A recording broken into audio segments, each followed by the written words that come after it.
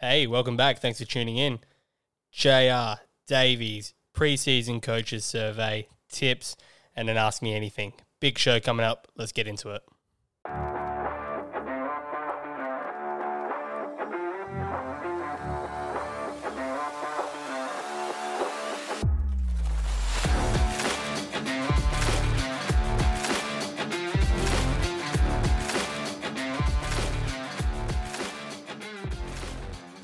Welcome to Who's On Him, the official podcast of the quadruple AFL, the snakiest and most toxic fantasy league in all of Australia. I am joined by my co-host, Josh Ryan. JR, how are you today? I'm good, mate. I'm looking forward to the rapidly approaching season that is starting tomorrow night. So I'm equal parts excited for that and also equal parts concerned for your welfare with some of the goings on of the last 12 hours or so. So how are you, most importantly? Thanks for asking. I really appreciate it. Look, quadruple AFL Cares has been getting a bit of a run as of late in my household, and I'm glad that the EAP program is in place because, the goings-on of the group this morning and late last night were obviously really tricky to deal with, and I'm just thankful that you've asked how I am, so I appreciate it. There's not enough love in the group, so thank you for that. Who was on the night shift last night as part of the AFL, the quadruple AFL Cares hotline? It was John, but he never responded to me. That doesn't sound like him. He's the only one active at 3 a.m. But yeah, every time I tried to contact him, it just didn't even leave me on red. Just didn't bother. You know the problem is you didn't mention Jason Horne-Francis and. Forgot that you have to mention Harry Sheezer or Jason Horne-Francis to get any sort of rise out of him. JR, thank you for joining us today. We are going to talk a little bit about what's been happening in the world of quadruple AFL. And then we have an exciting podcast today because I have in front of me 16 responses to the quadruple AFL pre-coaches survey for season 2023. And I've given you a pre-look at them with some interesting results in there. And I mean, some are quite obvious and I guess are a reflection of the direction the league is going. But there are some surprise responses that even caught me off guard. I'm excited to talk about one of them in particular, and I think you know which one that is. Enlighten me. Which one is that? Well, spoiler pod, the one that someone responded that you're going to finish bottom of the quadruple AFL ladder. I have some thoughts, but I will I'll save them for later on. So we are officially one day away from the fantasy season plus AFL season, but that's irrelevant. Starting, we have teams tonight. Is there anybody that you're concerned about teams-wise this week, maybe not filling a squad or just generally putting up a terrible score? I know you have spoken to me personally about some grave concerns you have about getting 18 on the field this week. So I think I could be most concerned about you. The trade activity appears to be quite frantic. I would be thrilled with 17 on the field this week, and I would be accepting of 16, but I'm concerned it's more likely going to be in the low teens at this current rate. So we'll have to see how that plays out. Last time I ever draft speculatively. I think that's going to be my role from now on. I'm really excited to see how a few of the new boys go. I know we've got Grady, who's quite confident in his team. We've got Leachy, who's obviously rebounded back. And I think this week in particular, there's one game that we're all looking forward to, and that is Regan Mastrangelo versus James Davies. And Jay, I'm not sure if you're joining me for this part of the podcast after, but we will have James Davies on as a right of reply to Regan's barrage of insults last week, and they came thick and fast.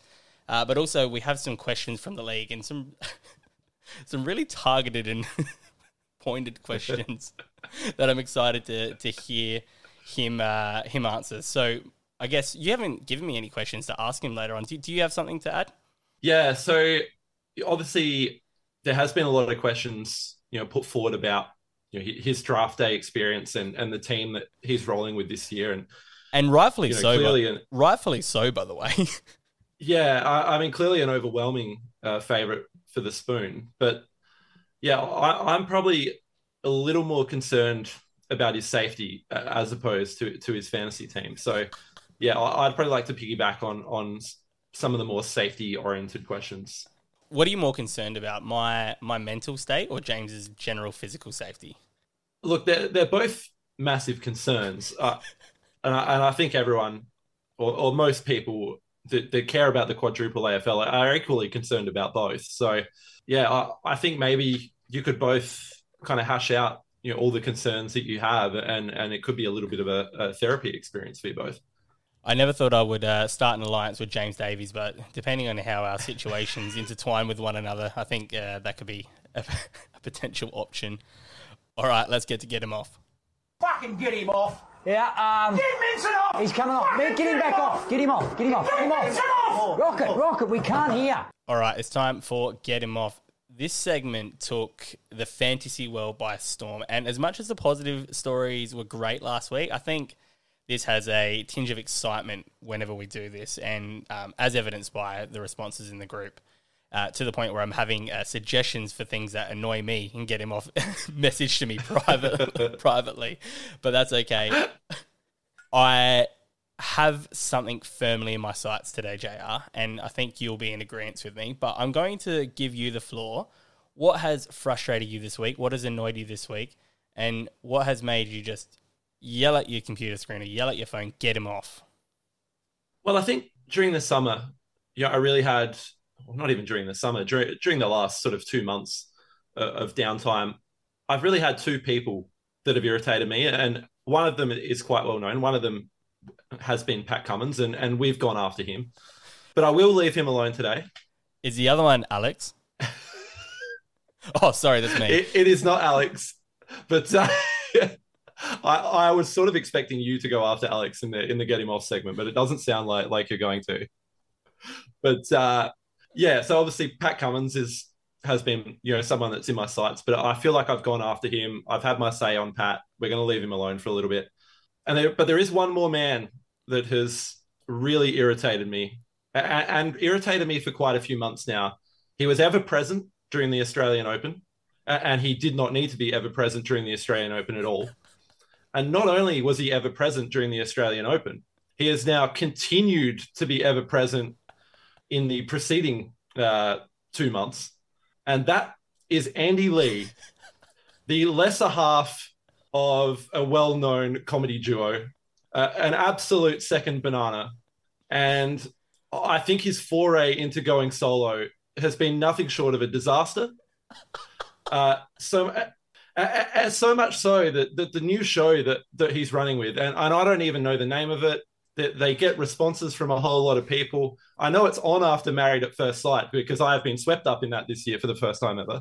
But it is on, and it is awful. And I can only imagine that the rankings have been nothing short of an absolute debacle. So I see this week that Andy Lee, when faced with a crisis with this show, I think he's probably been given an ultimatum that it's got 1 to 2 weeks left to live. He's done the only thing that he could possibly think of to save it, and that is to call back in his Lord and Savior, Hamish Blake, onto the show to save it. And it is nothing short of a disgrace, and Hamish should not have entertained this idea whatsoever, but he has, and I think he's also now tarred himself with Andy Lee's brush of disappointment. For those who are listening and obviously don't have access to Zoom, I can see JR right now, and that was completely off the cuff. There was no written notes. There was no script to read off of. He's just done that without any sort of prompting, and that's impressive in itself, but really shows how much you dislike Andy Lee. Question to you. Do you like Andy Lee when he's a part of Hamish and Andy, or do you just not like individual Andy Lee? Look, I think individual Andy Lee is many times more offensive. I think he may class as tolerable as the second banana, as Hamish's backup dancer, essentially. But I still don't like him. I still don't like him on that. He's just not as funny as Hamish. I think he thinks he is. And clearly with the ambitions that he's had to go solo, he has felt, restricted in that role. But I think he really needs to accept that he's a second banana. That's all he'll ever be. And he really should give up the solo act. I don't know what your thoughts are on it, but I'm quite passionate about it. I am an Andy Lee apologist. I think Ooh, wow. I think there's a world where with Hamish and Andy, you need Andy to balance out Hamish's level of, for lack of a better term, silliness. And I think he does that well without being overbearing. Now, it's quite clear to both of us that Hamish Blake is the star of the show. And granted, I haven't seen Andy Lee's individual work apart from his terrible Australian Open. But which, by the way, for some reason was awful last year as well and received terrible reviews, but they've just brought him back to do the exact same thing. So can we get Hamish on next year's Australian Open? Surely that is an option they're pursuing. I would say it wouldn't pay very much. And if I had to look at their wage split on the Hamish and Andy pair, I would suggest Hamish is probably getting paid a little more than Andy. So I think it could be necessity of needing the work in the summer. Do you think if Channel 9 went to Jim Courier and they said, look, Jim, we need a little more money for the variety kind of sections of the broadcast. How would you feel about a pay cut, but we can get rid of Andy Lee and bring in Hamish Blake? How do you think Jim Courier would feel about that? I think you would firstly ask who is Hamish Blake and who is Andy Lee. And then when it's explained to him, he would. And then when it's explained to him, say no very firmly. Jim loves Jim. Well, I think Jim loves Jim, and he's not giving up a cent. I think Jim, but I love Jim. Yeah, I think Jim's pretty additive to the tennis, but I don't think he's taking a pay cut for Andy Lee. Absolutely. For Andy Lee or Hamish Blake. All right. Mine, JR, my Get Him Off segment for the week is going to focus on something that I know has irritated both of us. And I would have a funny feeling that you were probably enraged by Andy Lee this week, and that's why you elected to go him, because this was firmly in your sights, especially 5-6 days ago. We mentioned last week on the podcast that I stayed at the Oval Hotel, and while I was staying there, the Ed Sheeran concert was being set up. And it looked fantastic, and, well, as fantastic as a concert at our lovely ground can be. The issue is, and I'm pretty sure nobody thought of this beforehand, but 80,000 people in the one stadium with about 40,000 of them on the ground itself is apparently not a good thing for the Oval a week out from football season. So I don't know if you saw on Twitter, but they've absolutely butchered the Oval and have torn it up to make sure that it is ready to play this week. We are only 3 days out from games. What day do the Crows play? Sunday. So 4 days out. Apologies.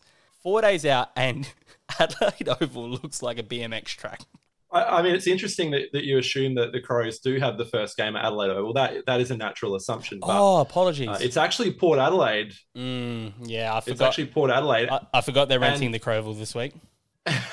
Well, I know there has been some discussions at high levels about shipping them back off to Alberton for this week and potentially beyond. So the Oval may need another week to recover from the Ed Sheeran concert. I'd offer to drive the bus if it meant getting them off our Oval and playing at Alberton. I'd pick them all up and drop them off at their games to make it happen.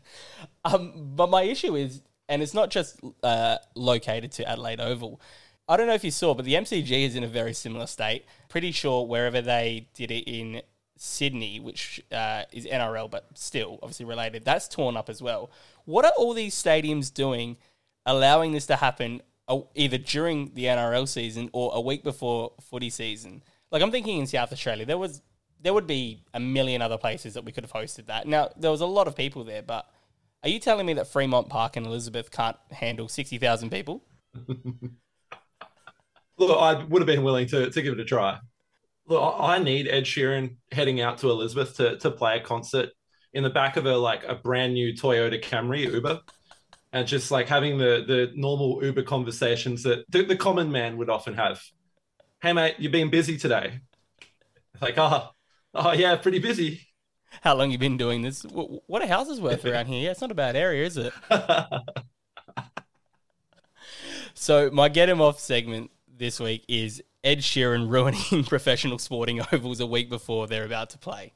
Look, I don't think it's a stretch to suggest that this man, who I don't believe is remotely popular in any other country, it just seems to be Australia, and I can't work out why, has waged wars on the sporting ovals of Australia. And I think that there needs to be some pushback, some revenge. I don't know what we can do, but I'm happy to be involved in any way we can to push back against what he's done to our beautiful sporting venues. The issue is you would face an army of middle-aged people who listen to Mix 102.3 just coming at you from all angles, and that's not what you want in any capacity. It sounds much like working in the government, which I have which I have done for quite some time in my previous career. I'm well versed in middle-aged people coming after me. We're going to take a break, and we're going to come back with the survey results. Welcome back. It is time to go through the 2023 Quadruple AFL preseason coaches survey results. That is a mouthful to get out, but I'm so happy we got this done in under 24 hours.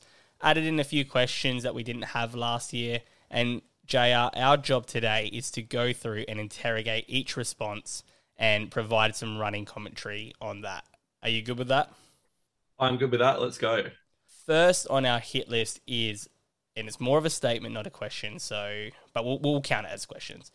The person who will complete the most trades will be, and JR, no surprises, 66.7% of the votes is me. And I don't know how to feel about that. I understand that there's obviously a precedent set by myself, and my team name is Revolving Doors Fantasy Football Club. But I made a promise to myself at the start of this year, and I even put it in the group and said it privately to you, that I will not blow up my team this year. I will not trade for the sake of it. And as we're speaking, as we're talking right now, I'm pretty sure I will have a deal done for a player, which will be my second trade of the year, before a ball has even been bounced. If that deal does go through while we're recording, I'll announce it live on the podcast. But I can't help myself. I have an issue. I have a problem with trading. Look, I would describe it as an addiction. Even with the pick trading that was sort of taking place before the draft, I remember talking to you and you were adamant that, no, I'm not going to swap any picks. I'm not going to trade. I'm going to stick to the picks I've got. I'm going to stick to the team I pick. And not only did you reverse course 3 different times on your pick trading strategy, you have now done 2 deals after the draft and before a ball has been bounced in the actual season. You have an addiction. You have a problem. I don't know whether the Quadruple AFL cares, has the capacity to help, but I think that you should investigate some therapy for your trading addiction. The issue is I've used my 6 EAP sessions already this week, and it's all been related to the attacks on my character that I received early this morning. So I don't have any left to talk about, things like trade addictions and whatever else that comes with that. So that is an issue. B-Will is in second place, which is no surprise. That was my vote for who will complete the most trades. He goes under the radar.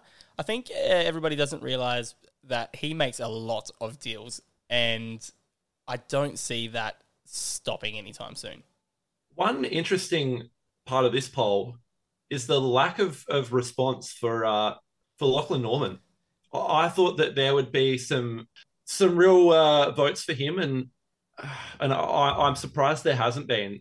He's in everyone's inbox every Monday morning. Do you think that people are just sick of Lachlan Norman and have no desire to trade with him at all this year? Yes. Plain and simple. No, I think there's a world where we're now wary of Lachie Norman after some of the deals that he pulled off last year.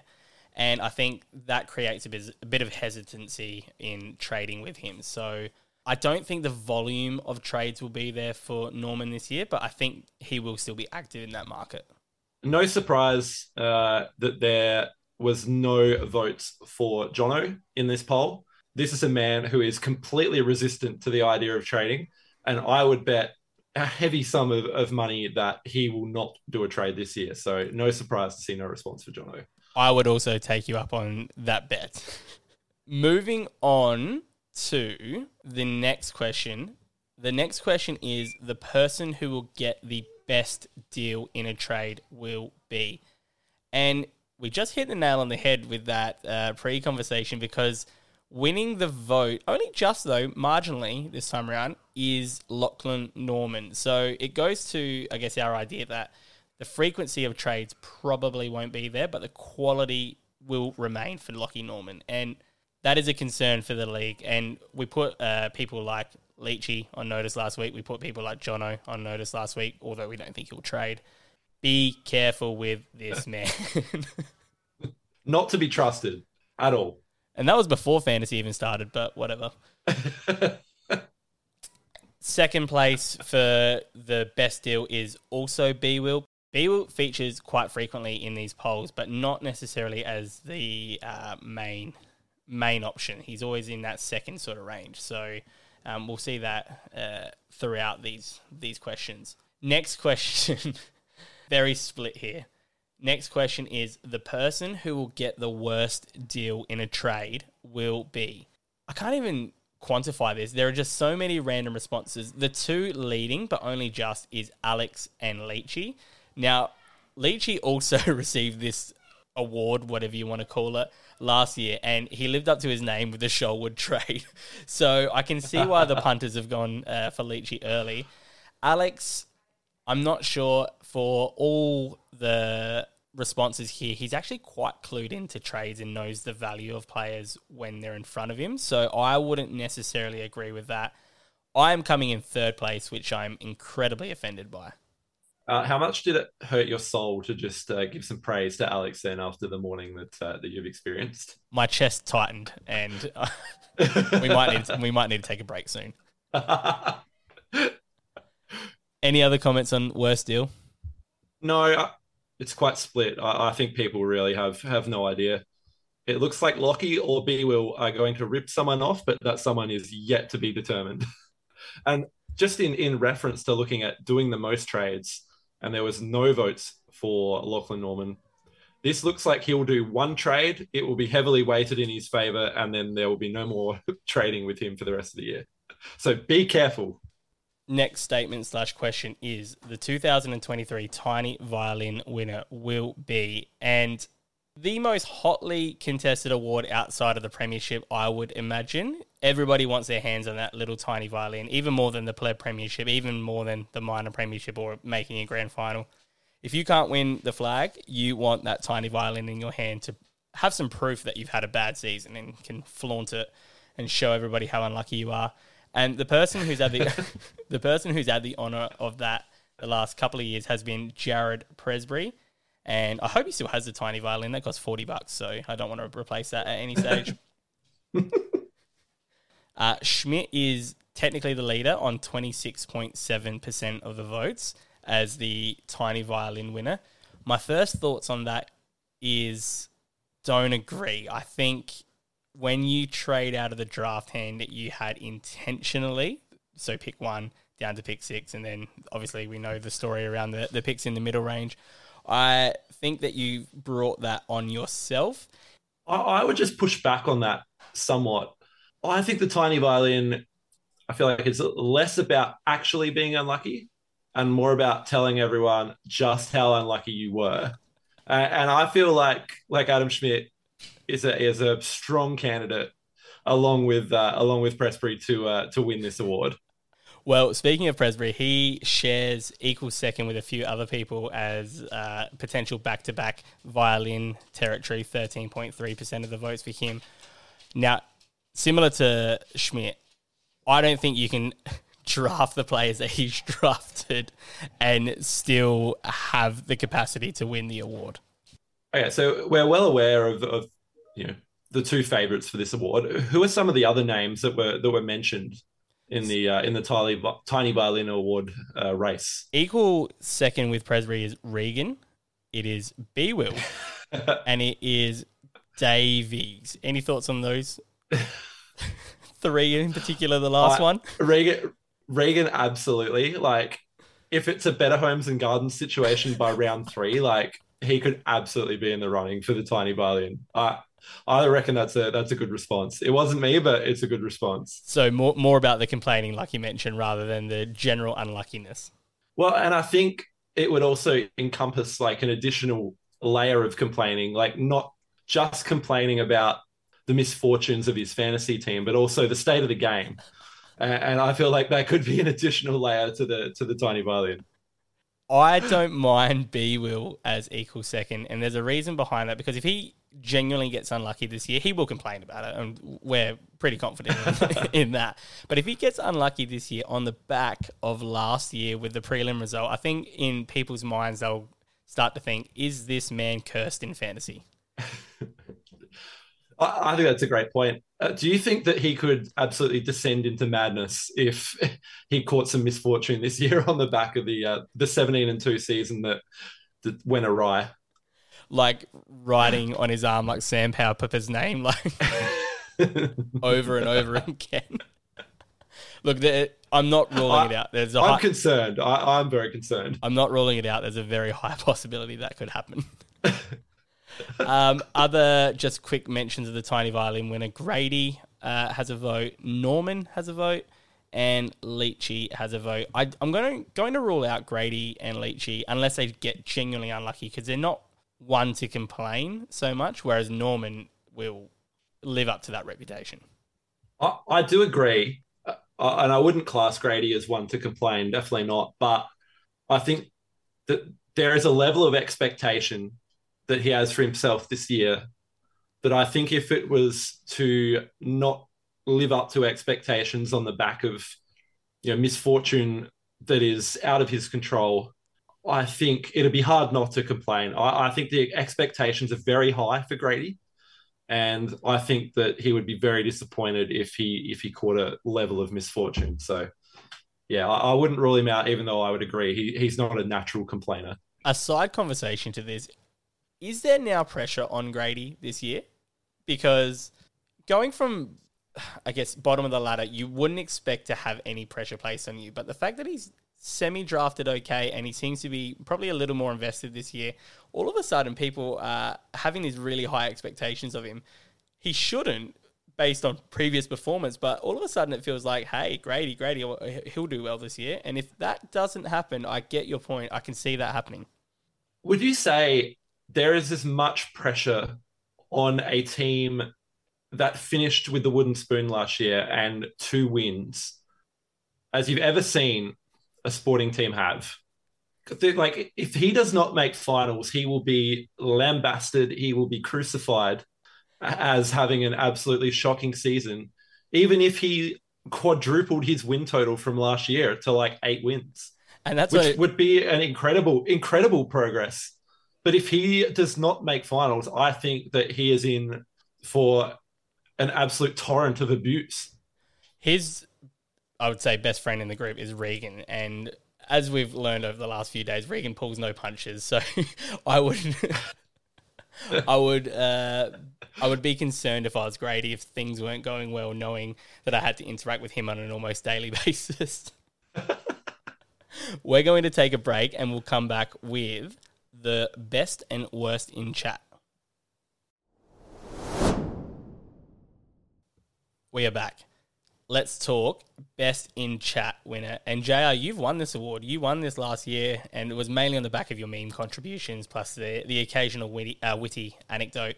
How does it feel to be a best in chat winner? Look, and I said it last year when I was presented with this prestigious award. The way I felt was it went close to the premiership for me, as to be recognised by your peers as making a incredible contribution to the year. Look, it felt unbelievable, and I think it is an award that will grow in prestige and grow in people really desiring to win this. I would say outside of the fantasy game itself, the next thing that is valued in our group is the group chat. And to be recognised from your peers, it sounds like I'm talking about like an actual AFL club award. like we're talking about the AFL MVP, but to be recognised by your peers for your contributions to that group chat, I think is incredibly important and a great honour. So well done for your win last year. In 2023, the fantasy faithful have selected Adam Leach as their favourite to win this award with a whopping 80% of the vote. And I would say on pre-season form, that is warranted. He has been incredibly funny. I reckon 50% of the time he doesn't know he's incredibly funny. I think he just says things and we laugh at them and he goes, "Why? What was that funny?" Just a naturally funny person. And I think this award has almost been run and won, quite frankly. Even draft day, like just some of the content he was providing is just incredibly funny. So, yeah, I think 80% is probably unders. I think this award is almost over. It will take something just incredible from someone else to, even get in the conversation. He would have to just, I would say, be a terrible person in the group chat from this point onwards to not win the award. So you do have a couple of votes in there, JR, to go back to back. And we also have Norman with a single vote for best in chat. All very, very worthy winners, I would suggest. Norman could be a late runner with his new and improved positive attitude in the group, which is low-key hilarious, but also equally vomit-worthy at the same time. Do we think we'll get sick of the faux positive approach? Like, I probably liked it at the start. I think I'd prefer him to go back to just embracing the villainship, to be honest. I think there will be nothing more infuriating in this world than if he's winning, which I expect him to this year, that he continues to win and he also continues that faux positive attitude. What if he starts to lose? Will it continue? That's a good question.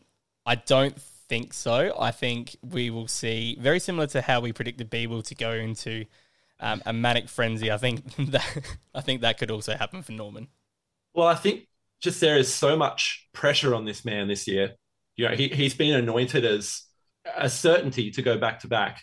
The level of pressure, I wonder whether this new approach is to try and alleviate some of that pressure that has been placed upon him, and whether he is just struggling to deal with the expectations.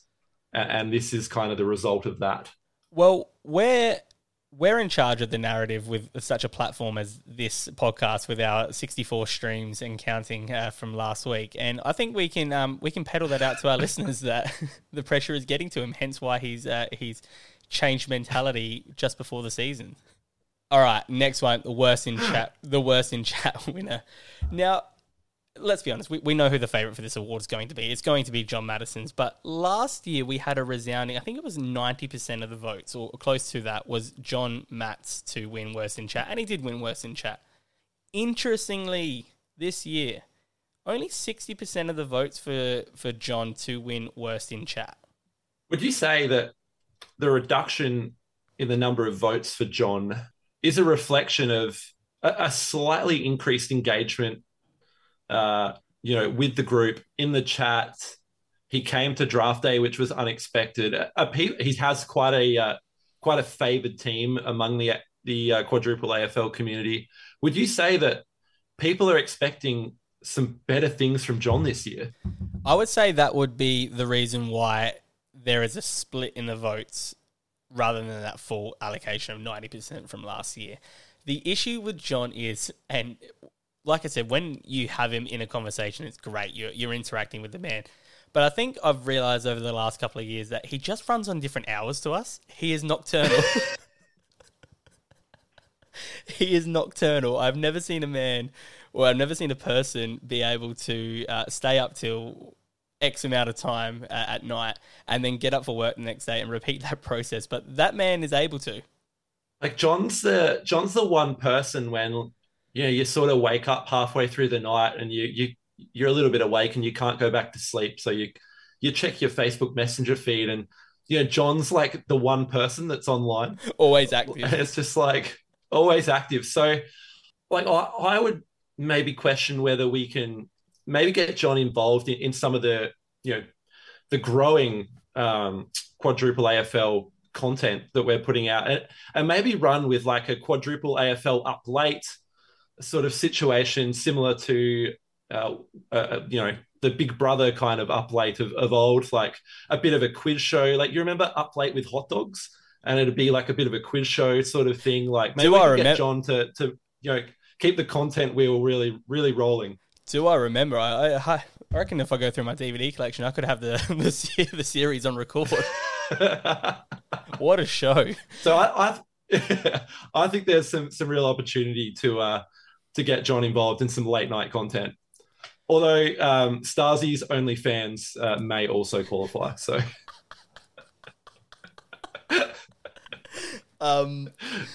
Two other people share a larger portion of the vote, and that is Alex and Jono. No real surprises there. There is a surprise with one person each voting for Norman as worst in chat, and one and one person also voting Regan as worst in chat. So I would say that's more vendetta based more than anything. They've 100% voted for each other there. 100%. I would also like to point out those presumably couple of votes for Jono. I think they will hurt him. I think he'll be really hurt by those votes. I don't know what you think, but to be tabbed as someone likely to really offer very little in the group chat is quite an insult, and I think it'll hurt him. I would say that it would shock him into action, and we could see a sharp increase in messages sent to the group this week. It was great to have a voice message sent from Jono to me privately yesterday with an idea for the pod, which we'll actually run with as of next week. So more of that will be great.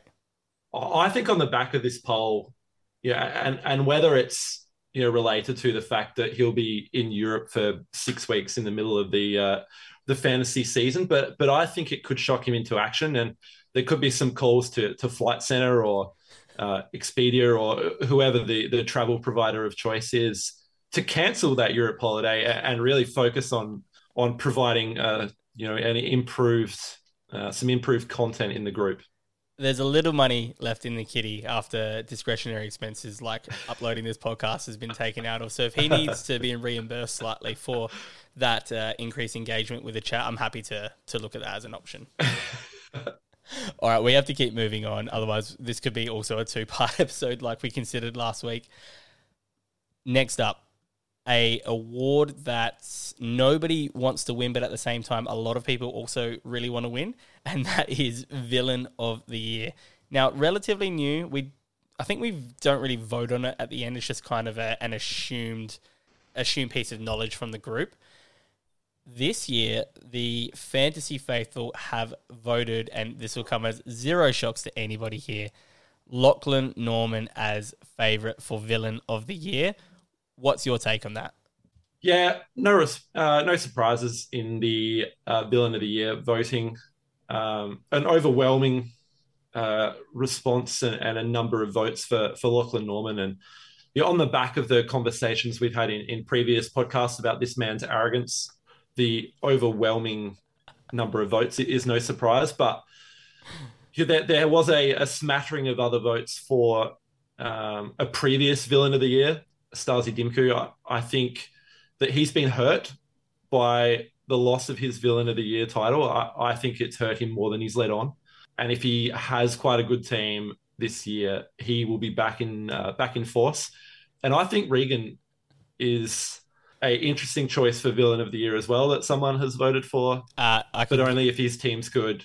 I can confirm that 4 people have voted for Regan for Villain of the Year, including myself. I'll put myself out there and say that.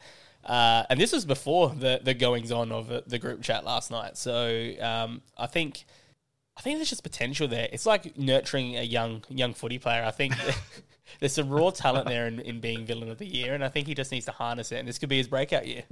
Absolutely. Keen to see. It's going to take a huge effort to overthrow Lockie. Shout out to the one person, and I promise I can show you my individual results for this survey, who voted Alex as Villain of the Year. I'm not entirely sure what constitutes that before the goings-on of today's messages, but that's an interesting choice. Next up, we have biggest improver of 2023 will be, and there is no shocks to who is leading this charge. With 53.3% of the votes, we have Grady Hudd.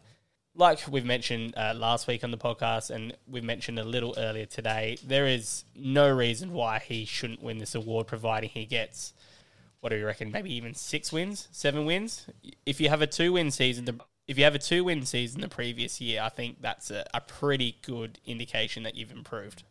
Yeah, I think anywhere beyond sort of 6 or 7 wins is a huge improvement, and no one is likely to match the percentage of that improvement. So, I think a very clear winner in this poll.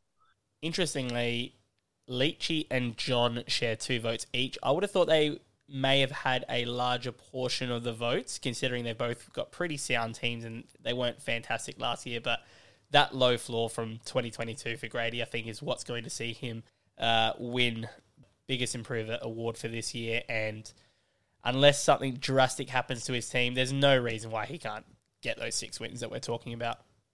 And last one before we go to a break, the biggest slider of 2023 will be... And if you haven't had a look at this yet, JR, I want you to guess who this person will be beforehand. I haven't had a look at this one, but I feel like there is only one man that could take the biggest slider award of the preseason poll out.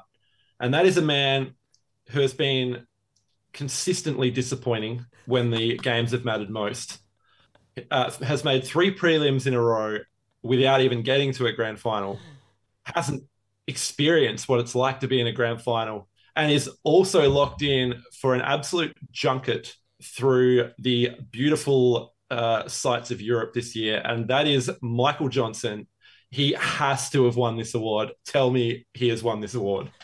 I can confirm that the fantasy world has voted Jono as the biggest slider of 2023 with 46.7% of the votes. Clearly thinking along the same lines as yourself, that if you've made 3 prelims in a row and you have also finished, I'm pretty certain, top 4 all of those years, that you are bound to slide if you don't make at least finals this year. And as we mentioned on the Over-Under pod last week, there are some big questions about whether he actually achieves even finals this year. Interestingly, Davies has 3 votes. I actually voted Davies in this one because you have to keep in mind that his team still made finals last year. He was in 8th spot, and he's always been around that. In fact, the ongoing joke is he finishes 8th constantly. If he finishes bottom of the ladder this year, which a lot of people are predicting, that is a massive slide also. That is a massive slide, and I think people are definitely predicting that. So if Jono has finished essentially 4th, he would have to slide to 12th to be a bigger slide than Davies sliding from 8th to the bottom of the ladder. So that is a very worthy opinion. But yeah, I think there is probably more interest in Jono's slide from the upper echelon of the ladder, and he is just under an incredible amount of pressure. The higher you climb, the further you fall. So I would agree that he has the most pressure on him in terms of sliding this year, although you're on notice, Davies, so be careful. We are going to take a break, and we'll come back with our final 3 questions, including the Wooden Spooner, the 2023 Premier, and a bold prediction from each of you.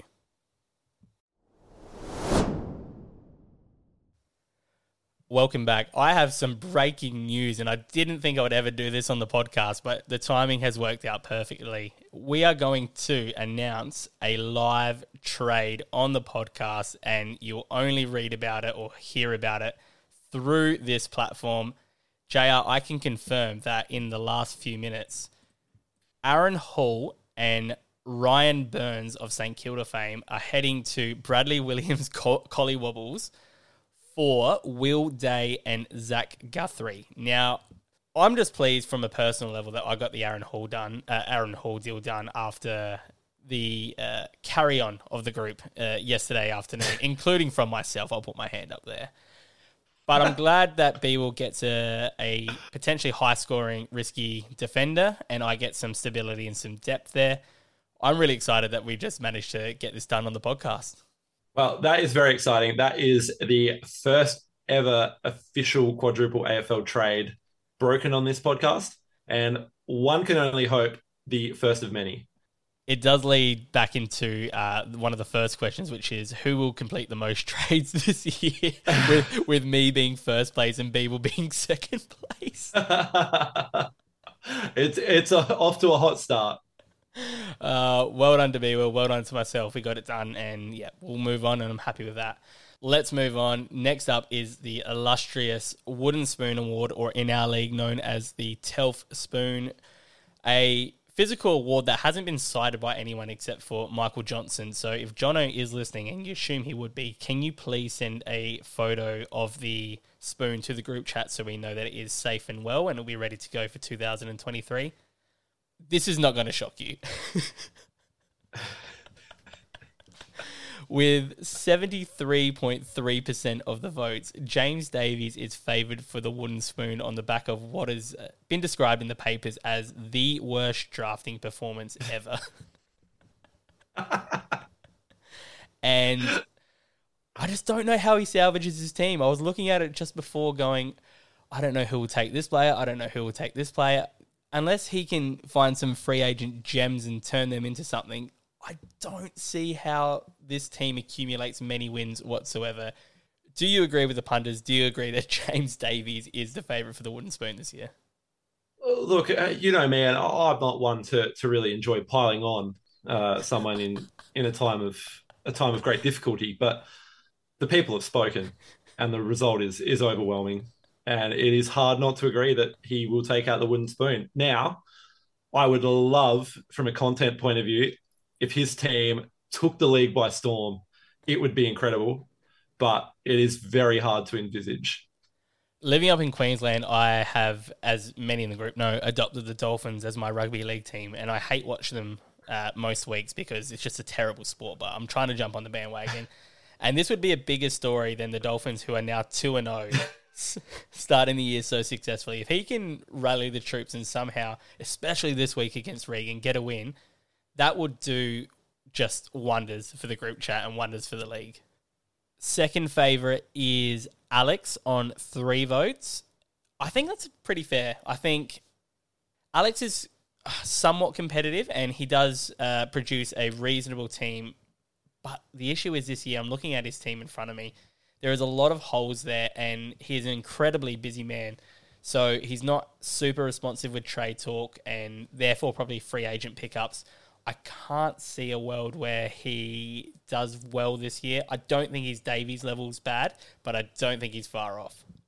I think everyone's going to have to be hot on those free agent pickups this year. And, you know, if you're distracted by work or family or partners, it's going to be incredibly, incredibly hard to win. So with his busy work schedule, it could be really difficult from a picking up, you know, free agent point of view, and people are going to have to be strong on that this year. All of those distractions and non-important things like your job, your family, your general mental health and well-being. It's just all of it needs to be sacrificed for the betterment of this league. How much do you want it? That is the question. After today, not a lot. And JR, you have received a vote here, and I'm not going to go into individual responses as to who has given you that vote, but can you just quickly comment on that? Well, you may not go into individual responses, but I have. Who was it? And I've had a look. So I am not going to mention them publicly, but I've had a look, and safe to say I'm not concerned. If that vote had come from someone with a history of success and, you know, strong fantasy performances, I would certainly be concerned. But alas, it has not. And I feel okay that I probably won't win the wooden spoon. I will preface that, or actually preface this before, whatever the opposite of preface is. You're a teacher, you should know. Postface. Is it actually postface? No. Okay. Well, whatever it is, there is a scenario in which I could win the wooden spoon, and that is if I am so completely and utterly distracted by what could be an incredible Adelaide Crows season, then my fantasy interest could slide heavily, and in that circumstance, a wooden spoon could maybe not be out of the question. I have noticed you've recently bought that apartment block near Westlake, just to really keep an eye on this year. Yeah. We need to move on. We need to get to the predictions for the 2023 Premier. And this is once again a very split vote. And that, annoyingly, it's because many people voted for themselves. So I'm not sure how accurate this data is. But for the most part, people did the right thing. Leading the vote is a person who has made a grand final previously. and in fact made a grand final last year. No longer new to the league, it is Christian Echo. I would say, JR, you are one of the people that may have voted for him here because you also predicted him last week on the podcast. I will put my hand up and say I also have voted Echo as my potential favourite for the Premier this year. I've just had a quick look at his team before. It's solid all round, and he's got some players on the bench ready to come in, including Sam Walsh, who is, depending what you read, tracking okay. So I think that's a pretty... No safe bets in this league, but it is a safer bet than risky. Yeah, you are correct. I did vote for Echo. There is some quite varied responses here, and if you voted for yourself, that is just really fucking shit. And not in the spirit of preseason survey at all, but we will let that go. I have also voted Echo, and I think if Echo was to win it this year, as we've said on the previous podcast, it would be a win that would be received much more favorably than it would have been last year as a newcomer. He has done his time. He has had some heartbreak, some disappointment, and that is what you need to really be accepted in this league. So I think it would be a much more popular win, except with Regan, who would absolutely hate it. I don't think there's anybody in the league that Regan would be happy apart from himself winning the flag. So just take that with a pinch of salt. I need to say something as well. I just realised that last week in the pod, I actually said B will win the flag, and I haven't deviated too far from that, but I had them probably 1A and 1B, and I've just flipped my response this week, just looking at the teams and looking at who's in and who's out. So B will, I definitely think you'll be around the mark. You could even be a grand finalist with Echo, but I have changed my mind. Has that change of mind come about after you've offloaded the albatross that is Aaron Hall upon his team? No, because I actually think this could come back and bite me, because there is a world where somebody goes out injured and Hall gets back to health, and then I've lost what would be a VC option in most teams. So I'm actually a little concerned by that trade, but I need the depth. I'm happy that I've now not got to worry in my backline. I've got some cover there. So I think that's a mutually beneficial trade for everybody. Just other people who receive votes. Norman is second favourite with 3. No real shocks there. B-Will with 2. Starsey with 1, who didn't vote for himself. So thank you, Starsey. You got a genuine vote there. Grady has 2 votes. And I know for a fact that one of them was him. So take one of them out. But somebody has predicted him for the premiership this year, which is fantastic. Regan with 1 vote, didn't vote for himself. John, I'm not sure, with a vote there. I assume that's from himself. And Leachy...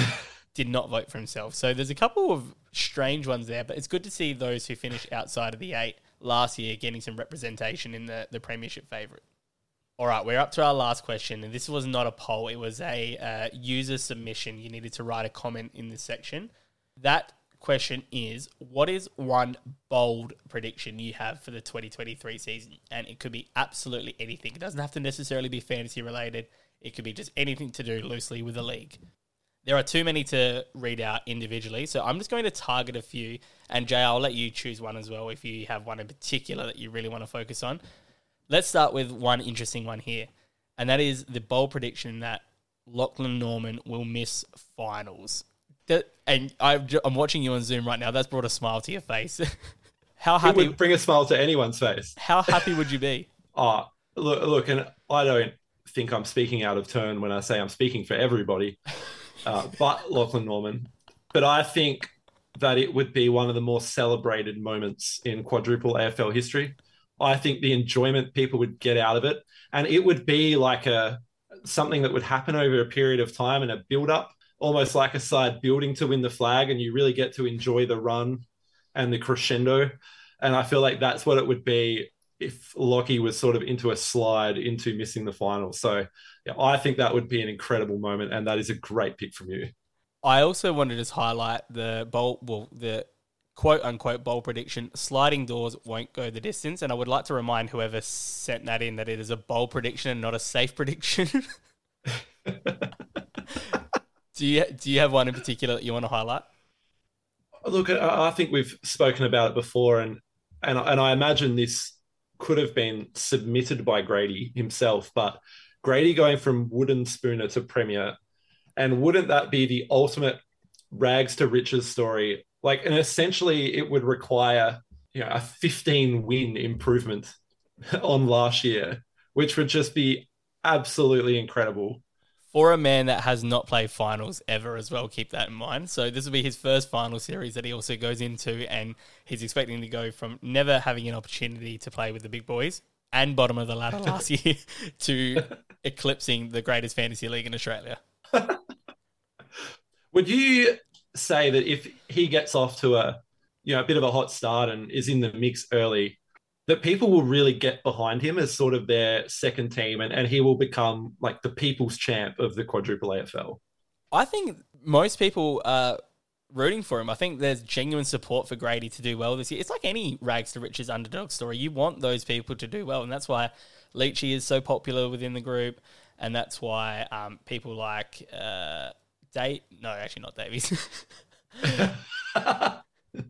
But, those people who are incredibly popular and want those great narratives and the stories to happen.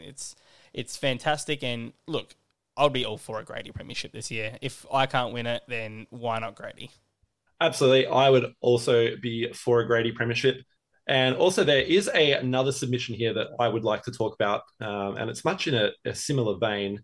It is the prospect of a Leach missing finals on percentage again. Oh, heartbreak. And I know we've talked about B-Will and what would possibly happen to his mental state if he was to have some misfortune and maybe not achieve what he wants to achieve this year in the fantasy space. But I think we'd be concerned if Leachy was to miss finals on percentage again.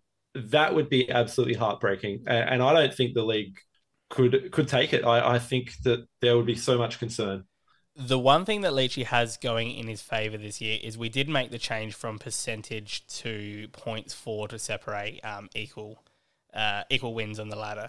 So I guess The thing is this year, there's less of a chance to be unlucky and more of a chance to do yourself damage by having a crappy team. So the pressure's all of a sudden now piling back on Adam Leach. There's no outs, is what you're saying. No excuses. No outs whatsoever. I'm going to highlight a more serious one that is at the bottom of the bowl predictions, and that is the minor premier this year will share equal points with second place, but be separated by points for. And I think that's a pretty sound bold prediction, because you think about how even this league is. There is every opportunity that, first of all, that top four won't be separated by much, but the top two positions, they were pretty close. Actually, no, they weren't pretty close last year. B-Will dominated that, sorry. But previous years have been quite tight. So there is no reason that with quite even teams across the board that could happen. Yeah, absolutely. I actually think looking at the teams, and I feel like I probably said it last year as well, but it definitely could be and is shaping up to be the closest fantasy season of all time. It's just so competitive. There is so much investment. That is absolutely a possibility. Last one before we wrap up this segment. And I don't know what somebody's got against you. I might have to go back through the individual responses and keep that in-house. But somebody's also written, and it might be the same person who voted for you to finish bottom, but the bold prediction is that the Galaxy Brains, your team, to finish second bottom above basic cards. What have you done to warrant this hatred, JR? You're what I would describe as one of the friendlier people in the league. Once again, and as you may know, I was delayed coming onto this podcast, and that was because I was scouring the individual responses to find out who submitted this one, and it was a different person to the first one. So there is a bit of hate for my team, and that's okay. I feel like there's less hate for my team this year than last, but I would also echo my sentiments in the previous segment that this person is also not someone who has had any degree of success in the quadruple AFL. And to be brutally honest, not that concerned about this prediction either. This podcast brings out the worst in us. As you can tell, I'm not irritated by it at all. That is it for the 2023 Quadruple AFL pre-season coaches survey. Thank you, everyone, for submitting those. We will give you out a PDF copy of these results, along with, obviously, the discussion that we've just had in this podcast. We're going to take a break, and then we're going to come back very quickly for our tips for round one. Welcome back. Let's get into round one tips. Really hard doing it at this time without knowing the teams, but I guess we have a little prediction in front of us based on some whispers and Twitter articles and whatever else is out there. So we'll start at the top of the round one fixtures, which is my team, the Revolving Doors, versus Rainy Your Parade, Christian Echo. I'm just going to say this outright. I will not win this week, and that's not me being coy or anything like that. My team has absolute potential donut risk, multiple donut risk this week. I thought I had a sniff because I thought Brad Crouch was out for round one, but he served his suspension in the last round of the year, so he is fit, firing, and ready to go. This could be like bloodbath material, which is very concerning. So I'm tipping Echo. Who are you going? Yeah, sorry, mate, but if you've got no confidence in your own team, I can also not have confidence in your team. So Echo for me. Fair enough. Collywobbles versus the Grind Hearts. Interesting one. Projected score at the moment is 15-14 to 14-22, but that really means nothing at this stage. You can go first with this one, and then I'll add my 2 bits. Yeah, I'm going with the Collywobbles for this one. I think, an improved season for Grady, but you have to back in the history of success for B-Will. I am going for my first upset of the year, and I am tipping the Gina Grindhearts to beat the Collywobbles, and nothing against B-Will's team, but just looking, there is a few question marks on a couple of players this week, and now he's taken on Aaron Hall. That is also another question mark. I think there's enough firepower there for Grady to potentially cause an upset, so I will tip Grady. Next is, do we even need to do this? It's James Davies' team versus Regan's team. Really quick one. I'm going Regan's team. I don't think there's any chance that James Davies wins this, but I would love to be proven wrong and, like I said, set this group chat on fire with a Davies win. Yeah, I am also going for Regan's team here. There has been talk, mostly from Regan himself, about a potential 500-point margin and the potential for Davies to score under 1,000 points. So that will be interesting to watch. There's a lot on the line for these boys this week. So, going Regan, but 100% the most anticipated game of the round. Next is the Sneaky Jellyfishes, Adam Schmidt versus your team, the Galaxy Brains, JR. I am confident that you'll get the job done against Schmidt, who is probably going to fumble his way through the first 3 or 4 weeks while trying to find out who his captain is. So I think you will have the edge in that game. Yeah, I'm backing myself. I'm a little bit concerned that some of my players are going to be off the park, but I am still going to back myself in to beat the captainless Jellyfishes. Dyslexia Untied, Adam Leach versus the Wooden Spooners, Jared Presbury.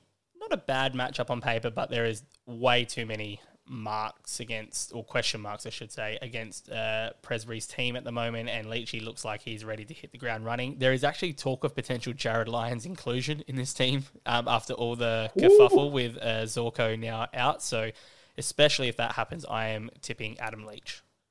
Yep, Leachy for me. He has to start the year hot. He has to bank some wins before he heads to Europe, and he will start off with one here. Lachlan Norman, James Herd Immunity versus Jono's team. I'm pretty comfortable, without even looking at the teams yet, that Lockie will have enough there to get the job done. But once again, another fun talking point if he starts a year Norton 1. I feel like this game has really gone under the radar in all of the hoo-ha about the Davies Mastrangelo matchup. This is a rivalry game in itself. These two men hate each other, a genuine hate. I get multiple messages from both of them saying how much they dislike each other. And I cannot wait for this. This will hurt either of them, whoever loses. I'm going Lockie to win, but I am very keen to follow this one through the weekend. You should get a job with Quadruple AFL promos, pumping up games that I thought previously were quite irrelevant. Now I'm amped. I'm ready to run through a wall and watch that game unfold. Next game is Keefe's versus John's Slippery Licorice. I like both of these teams. This is a really hard one, and it could go either way, but I'm going to go Keefe's because I love that midfield, and I'm pretty sure that players like LDU and so on might have a big year, and I think round one it might send a few shockwaves through the league, so I'm going Keefe's. Yeah, this may surprise you, but I am also going Keefe's. I really like this team when we did our over-unders.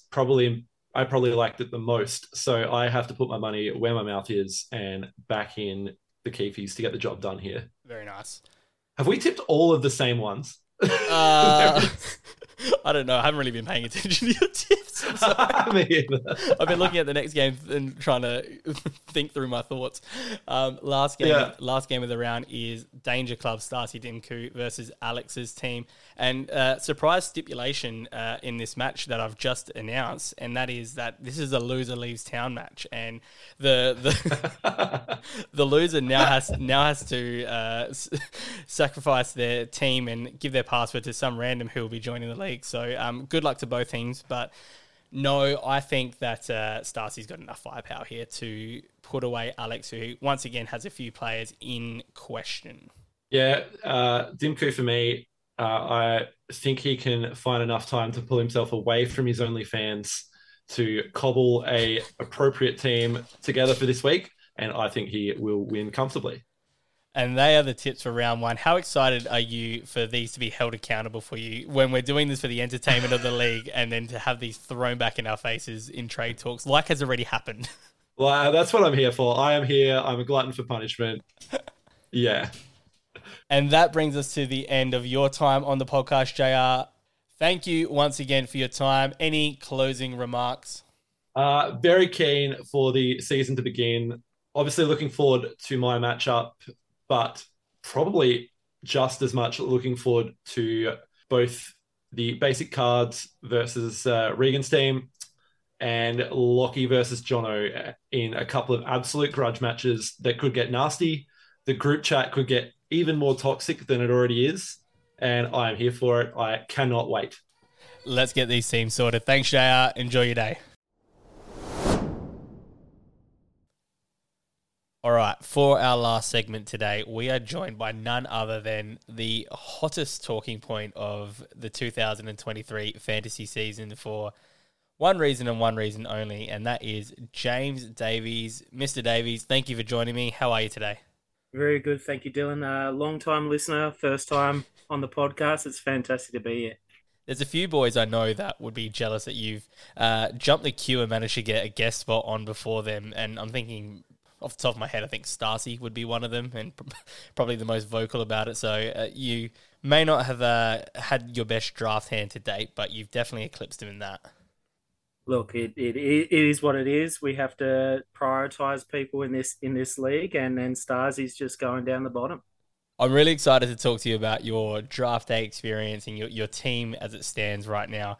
And you do have a big game coming up against Regan Mastrangelo, which we'll also get to. But I want to take you back to around this time last week where you sent me a voice message of your summary of your draft day experience and your drafted team. And I guess the reason why I want to share this, not only with you, Davies, but also the rest of the quadruple AFL world, is there is a level of confidence to this message that I think a lot of people wouldn't give you credit for with your current team. So I'm just going to play that now, and then I'll ask for your thoughts on that shortly.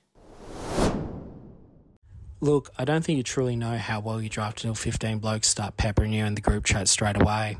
Obviously, I'm a threat. People pick swapping to get in front of me, people trying to dictate who I pick, people trying to discount your team straight away. Like, yes, I've got some holes. That I got to fix, and I probably didn't draft the best today. But look, I'm happy with Neil, Kelly, Witts, and a bit of flexibility with my DPPs and Isaac Smith and Luke Jackson, and probably reached for a few players. But you guys just worry about your own fucking sides, because Regan, round one, if you're going to play Rebecca Gibney in that back line, mate, you've got bigger problems to worry about. Look out for the cards this year. we'll be thereabouts.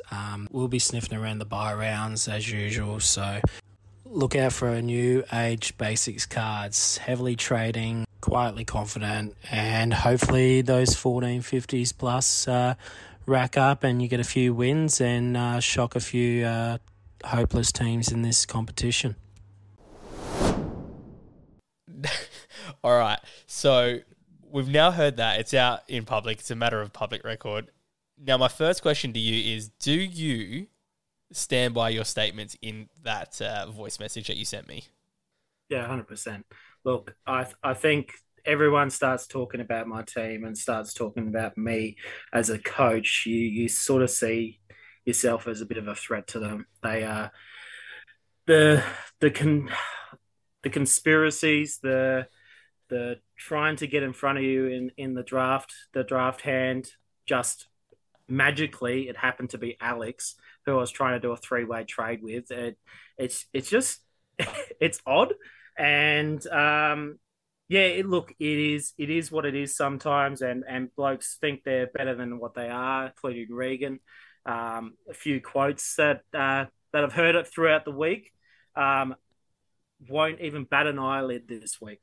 Easy beat. Lots of problems. Uninspiring. Like there's so many problems in this league. Throwing out all those haymakers, I think a few people need to look back into their backyard because there's some deeper problems, including Regan. Rebecca Gibney should be working on pack to the rafters, not when you do your fence, buddy. All right, let's take us back to draft day and to a very shocking performance by you, and I'll try to be as kind as I can on this podcast, Davies, because you have been a good sport and have come on. All good. But I have to ask a few questions to start with, and the first is, what would you rate your draft day experience out of 10? How would you summarize your under pressure decision making, and I guess your overall team that came out of it? Look, first of all, like catering was probably a 1. Having Brett Radden cater your draft with Dare iced coffees is probably not a good idea to start off your draft. Probably my overall team, like it is not too bad. Like on paper, it looks like crap, but look, it's a 6-7. Could do things in this league. Who knows? There's a few blokes there that will still go big, like Neil and Kelly and Smith coming off that Norm Smith performance. He's a nice DDP pickup and kicks lots of goals. Jackson, DPP, some ruck versatility there. Darcy's knees look like they'll snap any time, so that's probably a good pickup for me. Hayden Young, 91 average last year. I think he goes on with it. 2 meter Peter, purple patch last year with hundreds. So like there is some solid pieces in this team. Jared Witts, great ruckman, had a good year off the knee this year. Hopefully he goes on with it. So, yeah. I reckon you've just gone and tried to highlight 1 or 2 players in your team that you think will do pretty well, and you've just named the entire squad. You managed to somehow defend all 22 of your players, which is really interesting. I have a couple of questions. One of them is actually taken by our Ask Me Anything, but so we'll save that one and get to it later. Yeah, but my question about your drafting is there one player in particular that you wish you could take back that you go, oh shit, I made a really bad decision there, and that's the one that I need to move on at any cost? Well, the obvious one for everyone is Nick Hind. I don't know what I was doing there. I just saw the 75 average and clicked the button without any research behind it. I don't watch Essendon games. I don't give a shit about the Bombers. So that's one that I would like to take back, but there's still some pockets of gold there. We don't know whether Himmelberg is going to be a forward or defense. We don't know whether Stephenson's getting some opportunities with some injuries in the Roos at the moment, and Hardwick takes a lot of kick-ins, and Sick Dog is one niggle away from having an early holiday. So I think like there's some pieces that I can work with. Whether or not it turns out into a really good score, that's the question. I'm going to probably say that the odds are stacked against you in terms of producing a good score, especially in the earlier rounds where you may not have the capacity to pick up free agents and trading as of yet. My last question to you before we get into what I'll call a right of reply to Regan, who was on the podcast last week, and then into our Ask Me Anything section is, what would happen theoretically if this weekend, and I don't want to wish bad luck on you because I think you've used up all your bad luck as it is, or at least bad judgment, but if Lachie Neale walked out in the middle of wherever he's playing, I think he's playing away this week, and within the first quarter has ruptured his ACL, what would that do to you as a fantasy player and probably more deeply as a man?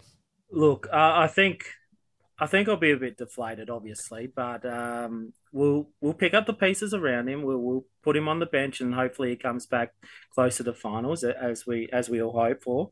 But look, there's opportunities in this league. There's a good fixture for the Cards this year. We've got 2 games against the Spooners, 2 games against John, and we know how they go in this league. And Drive-bys. And you got and then you got dyslexics in the bye. Like, I think we've got some opportunities here. Whether Neil goes down or not, we still got Kelly and a few others that can pop up, get 120 and be your captain. If there's one thing you love, it's snaking your way to 3 wins in a bye round. So I think if I'm going to back anybody to do it, it's you. I am now going to throw over to you, and this is a bit of an open segment, and I'm happy to egg you on at certain points because I think it's going to work best. But you mentioned that last week Regan threw out just 1 or 2 barbs. I think it was only 1 or 2 from memory. Then he's also... 16. There was 16. I went through the pod this morning, 16 individual digs at me, how shit my team is. So, not 1 or 2, 16. Have you been able to count also the attacks in the group chat as well? Because I think we may have lost them over the course of the week. There was quite a few there as well. Look, they're all pinned up on my whiteboard at school at the moment. So a few people throwing darts and missing the board at the moment, which is good to see. So I'm going to throw over to you. You have basically a 2 to 3 minute right of reply to Regan, or if it doesn't go for that long, that's completely okay. But a right of reply to Regan, and the floor is yours, Davies. You are here to defend yourself and show a bit of backbone for your team.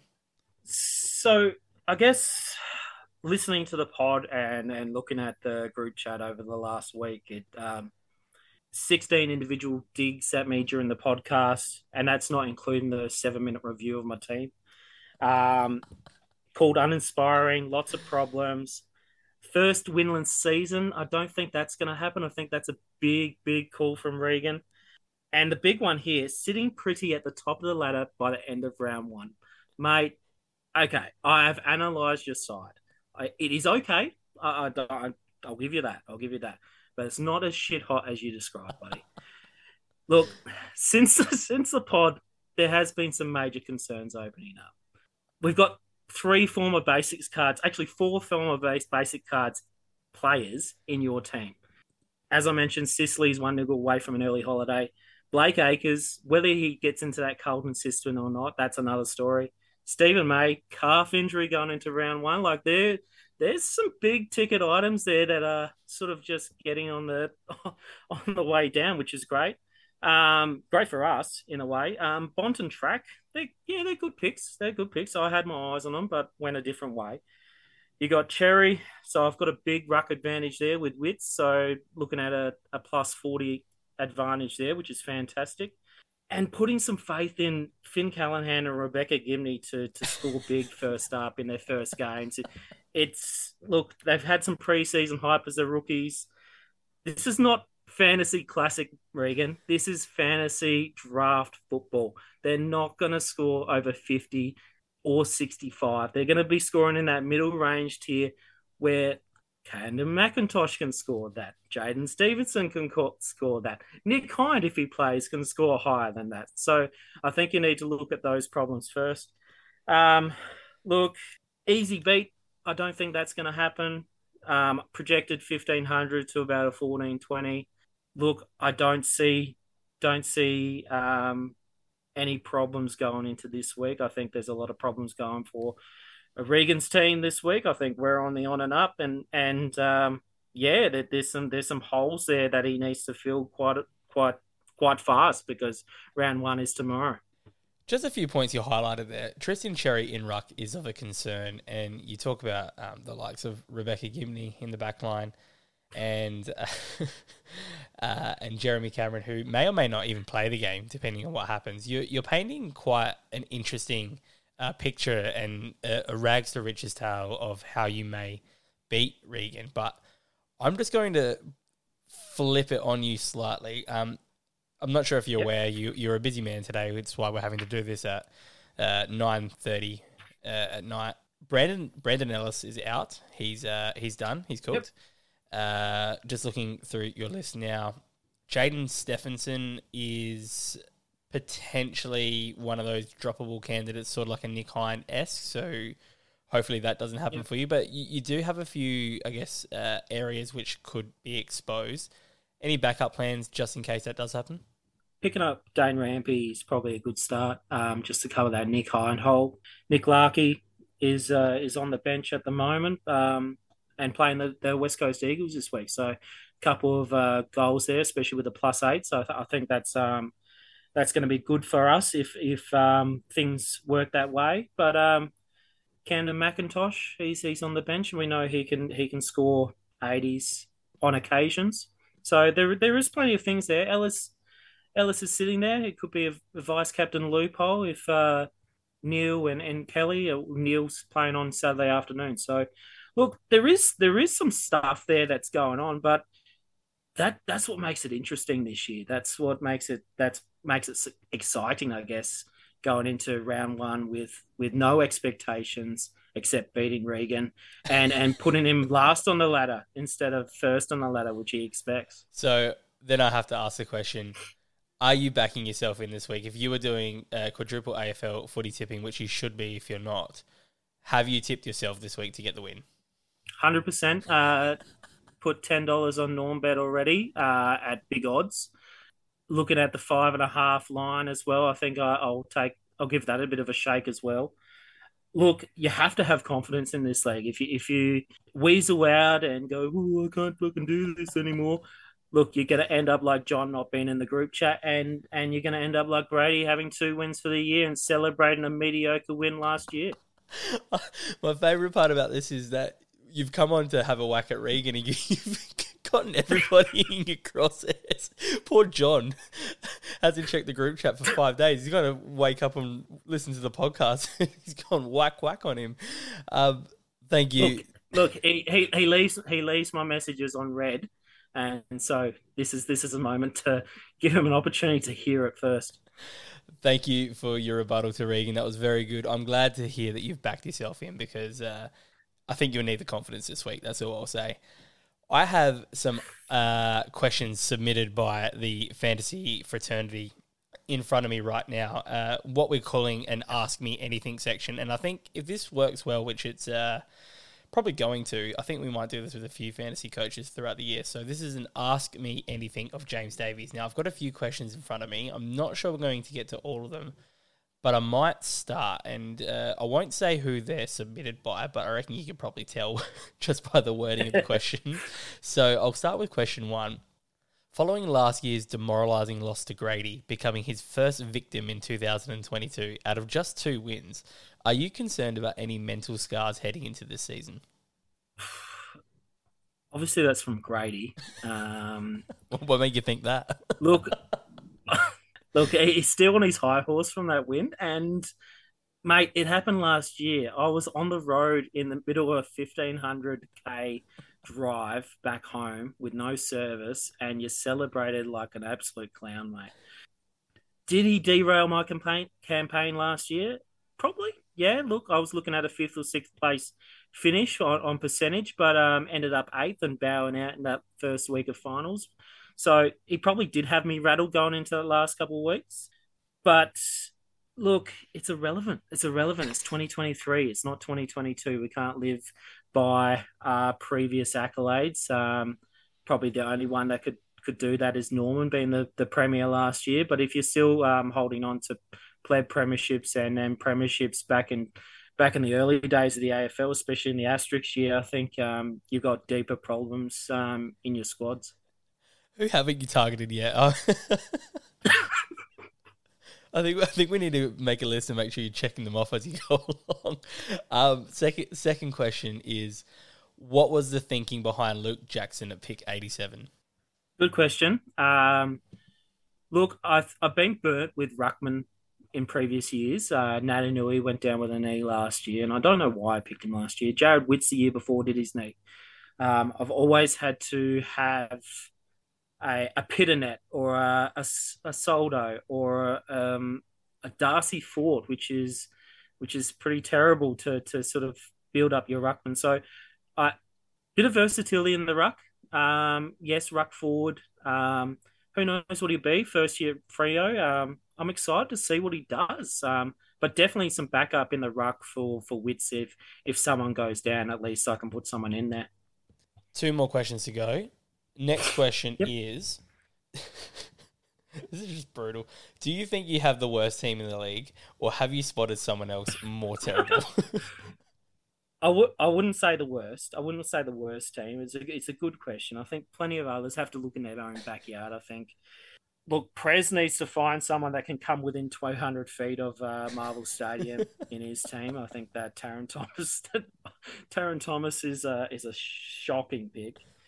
Schmitty with no captain is vulnerable, and obviously, yeah, there's a few others that they're leaving some holes, especially in those bye rounds where we know that I love lapping up those bye rounds. So You pounce. look, those guys going to Europe and then trying to set a 10-man team while sailing.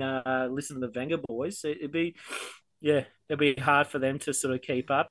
I'm going to save my Ask Me Anything question to you for last, and I'm excited because it's been a question that's been on my mind for the last probably 4 years of fantasy, maybe even 5, and that is, what is your fascination with Camden McIntosh? Look, he's a basic card through and through, Camden McIntosh.